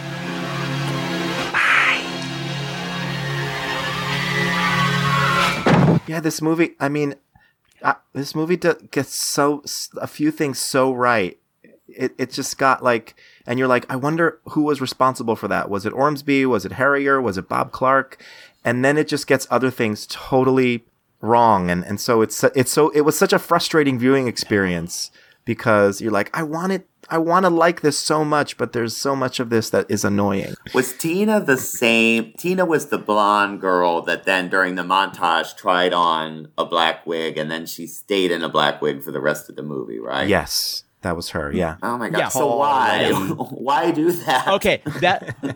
No, that was the whole thing. They talk about that. It's like they had to redo so much stuff, and it's Kingston, Jamaica. And they said these wardrobe women, like the whole crew was days from walking out when the turnover happened with the new director. It just turned out Mark had everything together and was able to talk everybody down. But they had limited supplies, they had limited people, and so they're like, we have to reshoot all this shit and we have to make new costumes because this girl's a different size and this doesn't work anymore. And they just were basically grabbing whatever the fuck they had. So that's why that happened. It was a different actress? No, it was the same actress. Playing Tina the whole time. Yeah, but whatever. But there was just things like that, like whatever they realized we don't have a costume for this one now, so we're just this looks too much like that one. Fuck it, we'll dress in the same. Like continuity. It'll make a joke. Continuity be damned. In other words. Well, no, they had to do what they can with what they may do. They may do. Okay. Like they're saying, like special effects teams are like, okay, we have to do this, except that you're not bringing in the stuff that we're used to. You're buying the materials that you can get here in Kingston, Jamaica, which isn't as good. It doesn't work the way like this with the stuff that we're used to, but we're going to have to figure out how to make it work. The fact that anything works at all is amazing. Yeah, I mean, I guess the fact that the movie looks as cohesive and it's a pretty good looking movie. I mean, I think the cinematographer was a British guy, very famous. Won the Oscar for Gandhi. And Gandhi was before this, right? Yeah. Yeah. So, wow. The whole film crew was British because it was a Jamaica thing. They're like, okay, yeah, well, you're coming in on this. That's right. It's not an incompetent film. I mean, No. It's well, they said he was so. Yeah. Okay, getting back to Tom Villard and being gay and him having AIDS, he of course was hiding it the whole time, and they were saying he would be in makeup for 6 hours, 7 hours, just getting the makeup applied. It's not counting that 10, 12, 18 hours on set, actually shooting. And those contact lenses were incredibly painful and blinding, but he would always leave them in. They said there's one particular day, really early on, it was very emotional, one of his emotional scenes, when he's raging and being super physical. And they were waiting for this British director of photography to line up the shot, and he was a perfectionist, and it was just taking forever, and it was taking forever, and it was taking forever. And during all this, Tom Villard went over to the director and was like, listen, I need to tell you something. And do not tell anybody else because I'm afraid they're going to fire me, but I'm not doing well because I have AIDS. And I don't know how much more I can take today. I'm doing the best that I can, but I don't know how much more of this I can take today. And Martha was like, oh my gosh, fine, good. Fuck her, wrap it up, we're doing this now. Yeah. Doing it right now. Amazing. Because you never get a sense in this movie that he is ailing or that he can't keep up, or if anything, he's one of the most sprightly and alive forces in this movie. So God love him. What a trooper. Even that whole last scene on stage, which I hate, with her in the cast, and he again in a scene that's very Scream 2. Yeah, I'm gonna kill somebody in the audience who's gonna cheer for us because they think it's part of the show. Sort of thing. It's not working for me, but his performance is. Yeah. So it's again like, yeah, should be doing something else because this is boring. Yeah, the last half hour of this movie is sort of so drawn out. We learn that Toby is the killer an hour in, fairly early on. Yeah, and there's still 30 minutes left, and so I feel like it spins its wheels a lot, and it's not his fault. No, it's the kill quality goes down after a certain point. They get dull. Like the guy with the twin. One of the guys, the most boring guy, who, by the way, is only the guy that played Leon, is only in the movie because his parents is one of the producers. Oh, God. Of course. He's not bad, though. He's not bad, but he's... He's just like Rick from Rick and Morty. Yeah, a little bit. Crazy wig and doctor's uniform. He's peeing at some point, and Toby, as the killer, comes in and starts peeing next to him in the exact same outfit in his face and in his costume. So they're like total twinsies. They're like total Haley Mills and Haley Mills. Let's get together. Yeah. And to tie it in with the movie, it's a whole kind of like cyanide bomb or something. And the toilet that explodes is lame. After what we've seen so far is lame. And in a stall where you and then the finale's lame. You could probably crawl out from under that stall or crawl over it to get out. It's like, I'm trapped in this stall. What am I going to do? You can go under or you can go over. Or just you could slither through the glory hole, whatever. Exactly. There's always an option. There's always an option. Breathe through the glory hole. This tiny little lock. I can't get out. This tiny little flip lock. I can't get through. Is that standard issue to have locks on the outside of toilets like that? I didn't. In Jamaica, what do you know? Don't leave their culture alone. You know nothing. Toby's rigged the whole place as his own fun house. One of the things I think is funny too, because I was listening to the DVD commentary, which had a lot of the cast and had the director and stuff. They were laughing their heads off because they hadn't seen it in a long time. They're like, you know what? We had nothing to do with this, and we haven't seen it in a long time. But considering you're trying to convince people you were not in Jamaica, why is all the music reggae? It's because there's a band playing at the theater that's reggae, and they're great. All their stuff is great. Sure. Brings up the energy. But like even in other scenes where you hear a radio playing in the background, it's always reggae. Mm-hmm. Saturday night, that montage. The montage is reggae, that fucking song has been in my head ever since I watched the movie. Scary movies on the silver screen. Because every American teen is dying to listen to reggae. Mm-hmm. Well, UB40. There was like one. UB40 was a big group right around then. Remember? Oh yeah. They had one hit at the time. That's all you need. That's all you need. On the alternative charts, they had plenty, but no, because I used to play them on DRE and LIR. Red Wine all the time, but Red Wine was the only one, and that was years after that song came out. After it hit, nobody cares. Nobody cares. But surprisingly, it's weird, and it just sort of fits into the fabric of this movie. But like you said, like it's fun. They're not. You sort of stop. You're like, oh, okay, another reggae song. It's kind of cool, and everyone's so into it. So, oh yeah, you buy it too. The band gets up to play in front of the crowd, and they don't play a standard. They don't play Bob Marley. They don't play Buffalo Soldier. They're not the Mighty Quinn. They're playing some song I never heard of, and everybody knows the word. The whole crowd starts singing along, but we're totally not in Jamaica. There's a point where the lights go out, the power goes out in the theater. Sidebar. Things I noticed in the movie, like the power goes out in the theater. I'm going, who's fixing the lights? Because nobody's actually fixing the lights. Everyone's looking around for someone to fix the lights, but nobody actually fixed the lights. Mm-hmm. And in the whole last scene on the stage, the whole thing, like spotlights are coming on and following Toby. Like, who's running the follow spot? What is going on?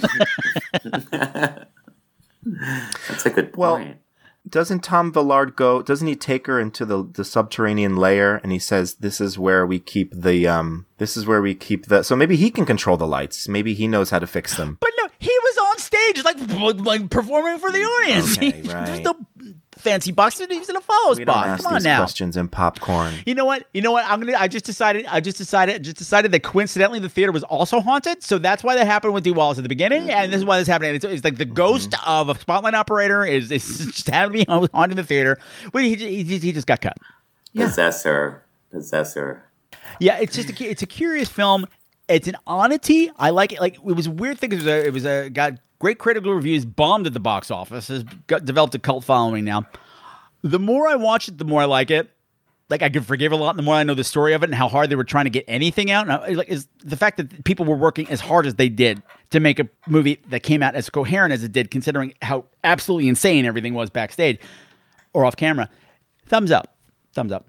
It's certainly ambitious. It's certainly an ambitious movie. It's got a lot going on in it, both in the sub-story, in the main story, and then in these, these three films, these three mini films that were shot inside it. So someone had some big ideas, and like I said, some of it works. Some of it actually works, and I watched it a couple of times actually, and every time I watch it, I think I like it a little bit more. That's how I've been. Because I remember seeing it in the theater, and I said that was okay. Mm-hmm. Like it was okay up to a point, and the more I watch it, the more it grows on me. Yeah.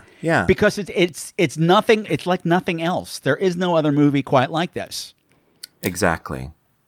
Yeah, considering it's an R-rated horror movie, there's not a lot of blood to it. There's no boobs. There's none of the exploitation factor. You know, you have to know some gimmicky history. It's made for a very specific audience. And I guess the older I get, the more I get it. You had mentioned, Patrick, about the title, and I frankly hate it too. I had read that they were going to call it Phantom of the Cinema, and then changed it to Popcorn. Well, I had read that too. I heard that was a proposed title. From what I heard, that it was always called Popcorn because there was a scene involving something with popcorn that was a major plot element. That got cut. Okay. The distribution company liked the theater, and they fell in love with their own tagline. The tagline is great, by the way. Buy a bag, go home in a box. And the poster art is really great, although it sort of gives away the movie a little bit. Well, it doesn't. It doesn't if you don't know. But it seems so obvious. Like, why isn't there a death inside a popcorn maker? Like, that seems so obvious in a movie theater, right? Or use the popcorn maker something to kill somebody in some unique way, but... Or the popcorn saves the day. Yes. Toby chokes on a big tub of popcorn. He gets scalding butter on him, and it just finishes the job. There you go. With Odell's butter. This is also stupid. With Odell's butter. They need to have a death and somebody drown in Odell's. I can't believe it's not butter. It's his dying last words. My favorite stupid shot of the movie, just is because I'm a jerk, is when, we didn't talk about this, Bud's death is great. The wheelchair guy. Oh, yeah. That whole sequence is great and very tense and suspenseful. He almost gets away. Well, Bud, you'll get a charge out of this. Watch the panel. The lights will go on in the following order. Red, blue, green. Oh, what's that? Green, blue. Oh, I forget. But the important light is that yellow one. When it turns on, Bud, so do you. As he's being electrocuted, and he's got that animated blue electricity that was in all the 90s movies because we didn't have CGI yet. Bad. But perfect in its own right. Yeah. It's a cheesy movie. There was no other option. But you're seeing the lights flashing everywhere, and they cut to the snack bar and the rotisserie that the wieners are on, and spinning wieners. Yeah. Like that, somebody should have gotten death by spinning weenie machine. That's what I would have liked. I've decided that's how I'm going to go out. Malcolm Danare, by the way, who was in Christine, and yes, Malcolm Danare played Bud. And one of my favorite movies, because I'm a Catholic boy, Heaven Help Us. Yes, Heaven Help Us. Oh, my God. To him, brother. Kevin. To him, brother. Wow. Yeah, fun cast. All right, boys, I think we've done Popcorn. Yeah. Thank you. I think we have too. Mm-hmm. It's a likable romp. If you're burdened with one of those boyfriends or girlfriends or partners who aren't really into horror movies or gory films, this is a good one. Mm-hmm. It's more about suspense and mystery than anything else. Yeah, this is a good starter horror. Like, watch this and then move up to maybe a little more intense stuff. Although, well, obviously it got an R rating because it was so intense. But there's not even any language. And my partner who watched it last night, he loves horror. He said, these were his words exactly. He said, this would be a lot better if it had more gore. So it can go either way, I suppose. There may be some people who find it a little too tame. It could have. Yeah, it could have used a bit, but like I said, they were aiming for PG-13. That was their target market. They had a whole marketing campaign set up for PG-13, aiming for 14 to 18-year-olds. And in the last minute, they're like, nope, sorry. Mm-hmm. So the ads for it, the trailers that I sent you, don't really sell the movie right. They make it look like it's going to be really intense and super scary, and none can't be. So that's going to piss off an audience like your hardcore horror fans. Anyway, now you guys out there know what you're in for. Can't be fun. And I always appreciate, I say this on the show all the time, I'll always appreciate a filmmaker who shoots for the moon and misses than one who takes the easy way out. And they shot for the moon here. Mm-hmm. They didn't know, they got close. Mm-hmm. Yeah. Mm-hmm. So mad respect for them. And it's worth seeing for the cast alone, that's for sure. Kelly Jo Minter punching that guy in the face. Fantastic. Wait a minute. This boy's been getting beat up all day. You want him, you got to go through me. I don't hit chicks. Now back off. You don't hit chicks, you swear to God? I ain't never hit a chick in my life. That's all I wanted to know. All right. Just as gay, one more gay thing. My other favorite part of the movie is that whole fight scene with the bitchy girlfriend that Mark brings. Yes. To the movie theater when she's getting thrown out after Kelly Jo Minter punches her boyfriend, the giant guy in the face. You're messing with my hair! It's not your hair anyway! It's not even your real hair. I love it. Good stuff. So, Peter, if people are interested in finding out more about you, where might they find you on social media if they want to say hi? Oh, you know what? If you don't want to give, it's okay. I am taking a social media break right now, which is wonderful. I'm not like off things, but I just don't really go on them. So, I'm enjoying it. I recommend we all take breaks from it once in a while. I do as well. I've done that several times during the past year. It helps keep my peaches fresh. Exactly. Like Fruit Fresh. Like your mom's. Fruit Fresh. Patrick and I have Can we tell them about Fruit Fresh? Yes. Can we tell them about Fruit Fresh before we go, Peter? Peter, tell everybody about Fruit Fresh. So remember back in the day, they had something called Fruit Fresh that you would sprinkle, and the commercials were so memorable. It had an old bitch. She would come into it's probably the mother-in-law, right? She'd walk in the kitchen and say, "Yuck, I told you to use Fruit Fresh." Yuck, I told you to use Fruit Fresh. Your preserved peaches look spoiled. Your peaches are brown and yucky. Look, your peach brown and yucky. Mine with Fruit Fresh, fresh and yummy. Which I just think is a horrible thing to say to someone who's trying to serve you fresh peaches. And then the husband's like, your mom's peaches are so delicious. Yes. Your mom's peaches taste delicious. And Fruit Fresh, like, it was supposed to keep your fruit from turning brown. Who knows what the fuck? I know. DDT or some shit. I don't know. Yeah, exactly. Serious, because this was mid-70s. It was like saccharine era. No so one like cared. everything was carcinogenic. Anthrax. It was like probably just straight up cancer. It's just cancer. It's just I think powdered so. cancer. Enjoy, everybody. Okay, so Peter's taking a break, but Peter's a singer. He's a fabulous guy. He loves it. He loves campy shit. He loves movies featuring psycho biddies. Movies like Whatever Happened to Baby Jane or What's the Matter with Helen. He loves John Waters. He loves Edith Massey. I do. I love it. And today is Edith Massey's birthday.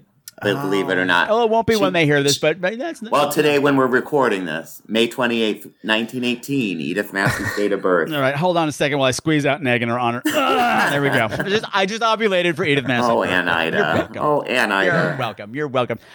So I'll thank her for this fucking hook when I scratch her eyes out with it. Don't get me started on John Waters. Will be here all night. Dan, yes. What's going on with you? Do you have any projects coming up? Where can people watch some of your shit?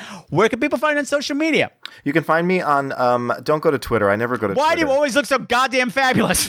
What are you talking about? But thank you, Patrick. No, I don't really go on Twitter. Fucker. You can find me on Facebook. Instagram is, I think, DomDan13. Don't say anything. And I do. It's his name, kids. It's his name. It's my name flipped a little bit.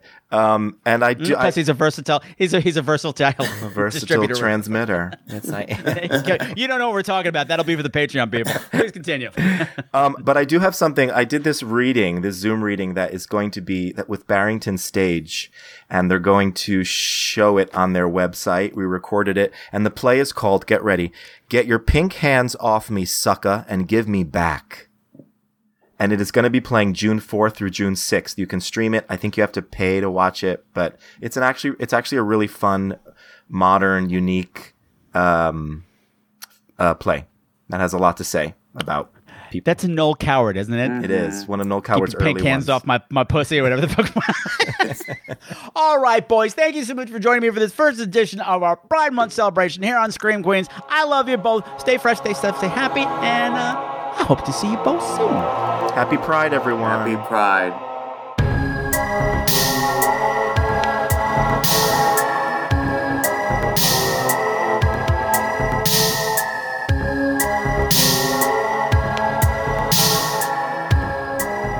All right, thank you once again to Dan Dominguez and Peter Adamson for coming and play with me to talk about popcorn. Yay! It was wonderful to have them both.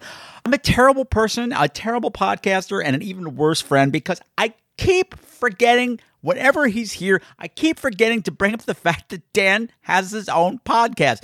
the Hot Date Podcast, where they pick a random date, just any date. Dan and his co-host will talk about a movie that came out right around that time, and they're great. They know what they're talking about. It's always interesting, and I always forget to talk about it. I'm horrible.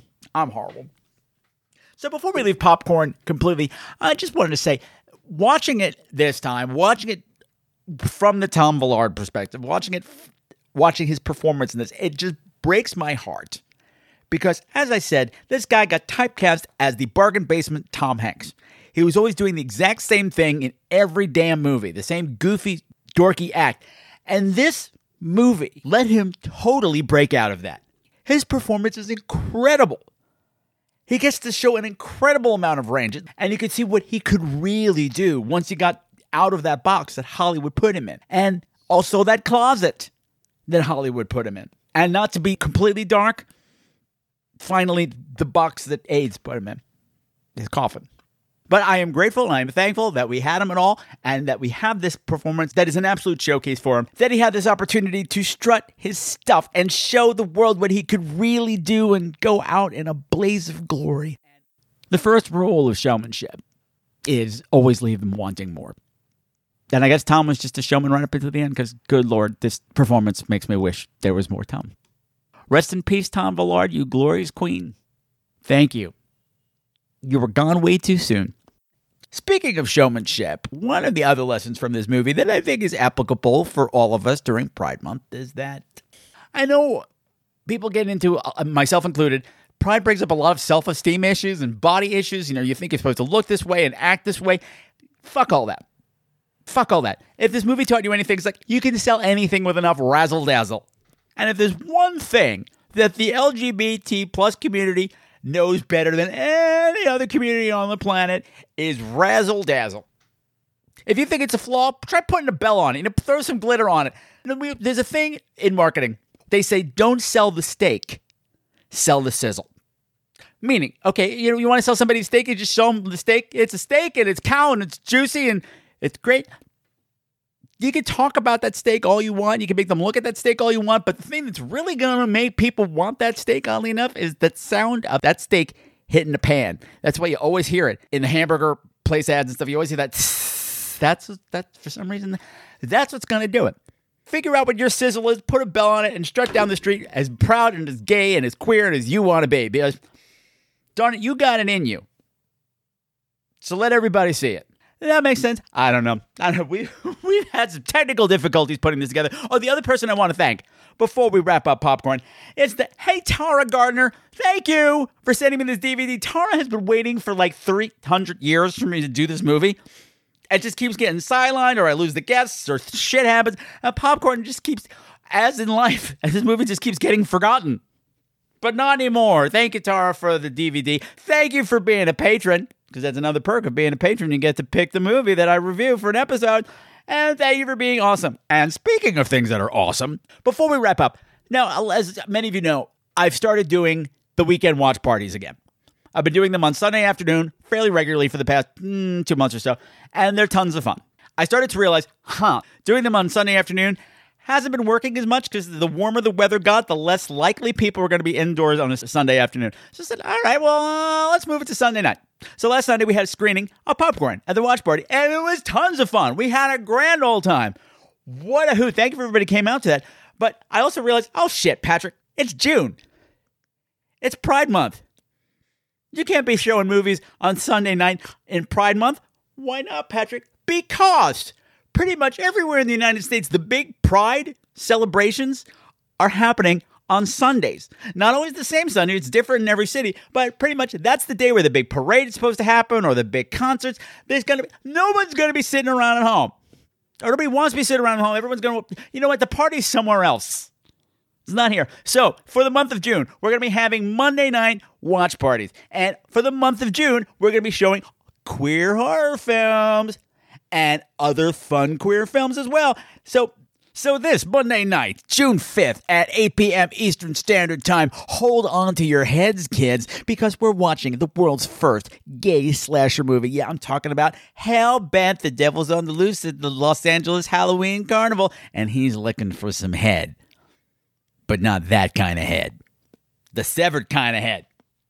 The fun starts at 8 p.m. Eastern Standard Time, 7 Central and Mountains, 5 p.m. Pacific. Get there on time. Be part of the Vintage Video Pre-Show Party where there's featuring classic trailers, cartoons, short films, karaoke, and giveaways. But Patrick, how am I going to join the party? Well, I'm going to tell you how to join the party. You go to www.screamqueens.com/drive-in. screamqueens.com/drive-in. Don't miss it. And the week after that, we're swinging to the other side of the queer spectrum because we are doing the world's first lesbian slasher movie. Oh, you're doing The Retreat? No. Yeah, it's a lesbian slasher movie, but guess what? It ain't the first. I'm talking about Make-A-Wish from 2004. Same time, same place, 8 p.m. Eastern Standard Time, www.screamqueens.com. Come join the fun, or we'll talk about you. Before I wrap things up for another episode, I would be the worst person alive if I did not thank one of my dearest partners in crime, and I'm talking about Squadcast FM. Squadcast FM provides remote recordings for professional podcasters. They get clear as bell sound, instant backups, fantastic customer service, all around. I would never use anything else. Believe me, I've tried all the other services. Much like the fickle gay that I am, I'm always on the look for something better, and I haven't found anything better than Squadcast, and I love them, and I think you will too. Don't settle for shitty sound just because Skype is the best you can do. You can do better. You can do better, and you can do better with Squadcast. The price is reasonable, and it's absolutely worth your time, and you can try it out for free. For free, I say, for 7 days by going to www.screamqueens.com/Squadcast. You get a 7-day free trial, plus you'll be helping out the show. Yay, because they're an affiliate. Yay! Another way to help out the show and get fabulous Pride gear is to go to Scream Tees, the official Scream Queens merchandise store. Not only can you get stuff emblazoned with the sexy Scream Queens logo designed by the fabulous Miss Carly. Hi, Carly! You can pick from the hand-selected designs that I have procured from the vast TeePublic gallery. Designs that reflect our distinct Scream Queens aesthetic. A little bit flirty, a little bit naughty, a little bit creepy, and a whole lot of cats. And this month we're featuring fabulous queer designs by fabulous queer artists. You'll be supporting the show, you'll be supporting the queer artists, and you'll also be getting fabulous merchandise. And I'm talking about t-shirts, talking about sweatshirts, talking about hoodies, talking about tank tops, talking about phone cases, pillows, stickers, mugs, magnets, you name it, they probably can do it. ScreamQueens.com/merch. ScreamQueens.com/merch. That's all you gotta go. Go over there. Go spend a fortune. It's fabulous. If you do buy any merchandise over there, please send me a picture. Send me a picture of you wearing whatever shirt you got or holding up whatever doodad you bought. I want to see. Well, how do I do that, Patrick? How do I get in touch with you? Well, that's really easy. You can find me on Facebook. Do a search on Scream Queens. Scream Queens, where horror gets gay. I'm on Twitter at Scream Queens. I'm on Instagram at Scream Queens Podcast. And if you're a super duper fan of the show, you can become a patron.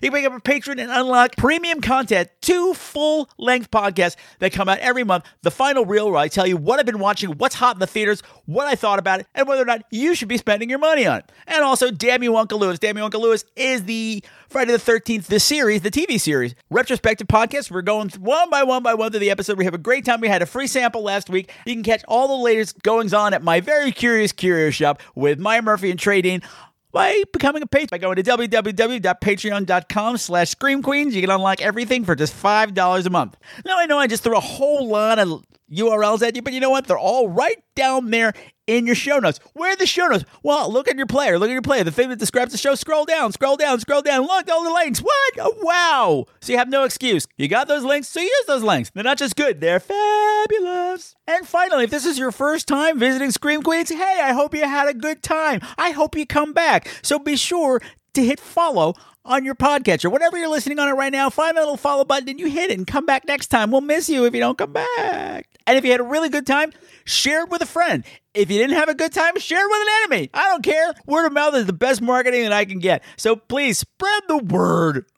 So next time, my beautiful screamers, we are going to be joined by Matt Knife and maybe his husband, Scott. I don't know yet. We're kind of on the fence on that one. But we're going to be talking about the movie Butcher Baker Nightmare Maker, which is available on Shudder if you want to play along at home. That movie's a real trip.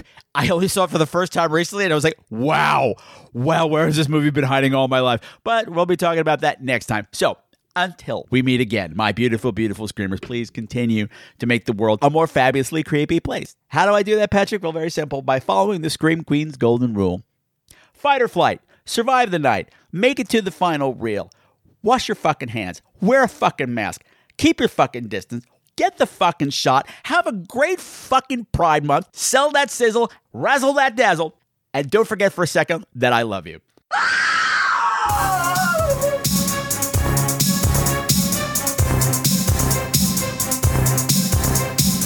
All of the music for tonight's show, unless otherwise specified, has been written by Sam Haynes. You can find all of his music at www.bandcamp.com. Bitches!